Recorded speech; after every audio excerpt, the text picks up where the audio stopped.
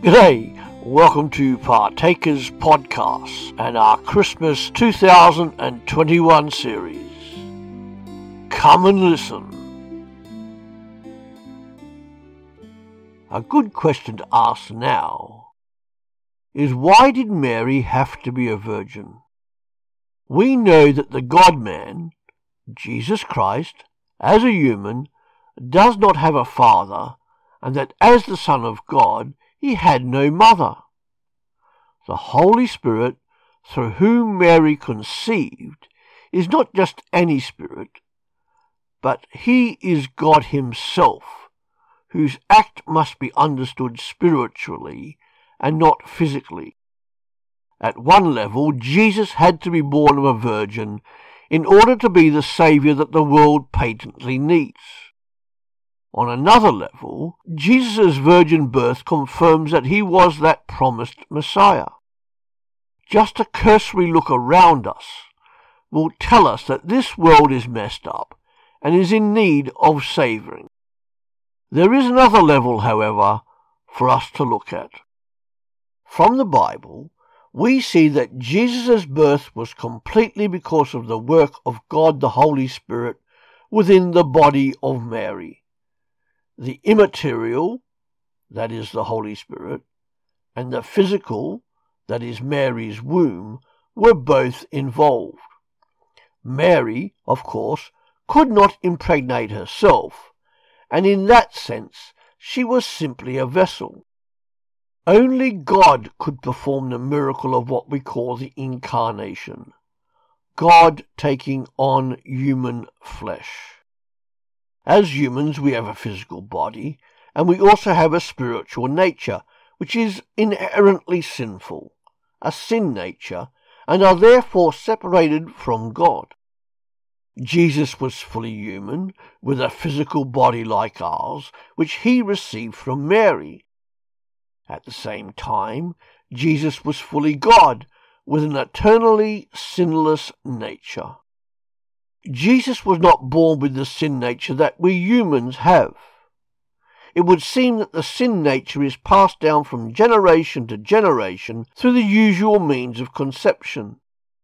The virgin birth circumvents the transmission of the sin nature and allows the eternal God to become a perfect man, Jesus Christ.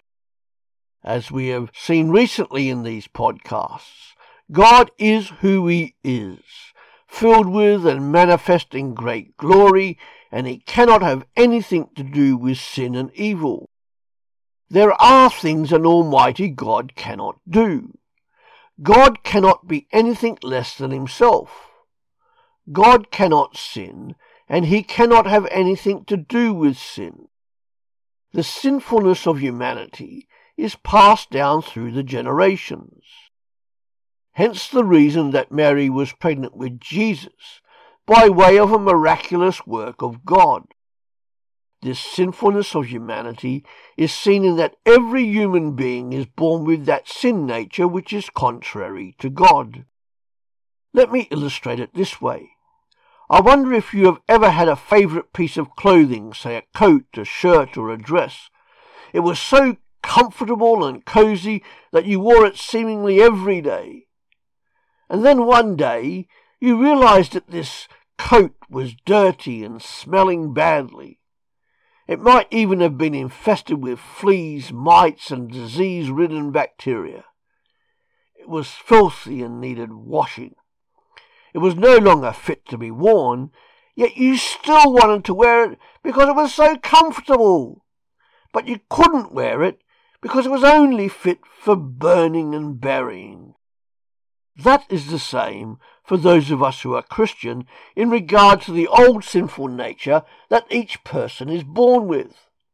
This old self, or old sin nature, is in conflict with God because it is self-centered and self-pleasing.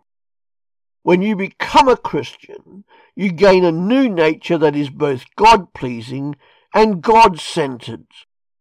When Jesus died on the cross, some 33 years or so after his birth, it was for our old sinful nature as well as our sins. The events of Christmas are inextricably linked with the events of Easter. So why do we have this new nature? Once a person becomes a Christian and has this new nature, that person is no longer separated from God because of that old nature. The Christian has gained a new nature, and that makes a huge difference. God has taken care of your past, and he no longer holds your sin against you. So now you are able to relate to God because you are like him. Previously you were not, and so therefore you were far away and unable to relate to God. Because of Jesus, the coming Saviour, whose birth we celebrate at Christmas, as Christians, we each have a new spiritual nature to help each of us in our struggle against sin and our tendency to disobey the God who is now our King and Master. God has put his Spirit within us, and the more we allow him to control you and I, the stronger our new nature becomes. Our old nature is gone, burned and buried, though sometimes it will refuse to lie down, sad to say. We are, as God's children in the 21st century, to continue living as if we are always wearing our new nature like a new coat, so that we can go on and live a life worthy of God, and so that he is glorified through us. Just as Mary prays that God be glorified in her life. That's it for today.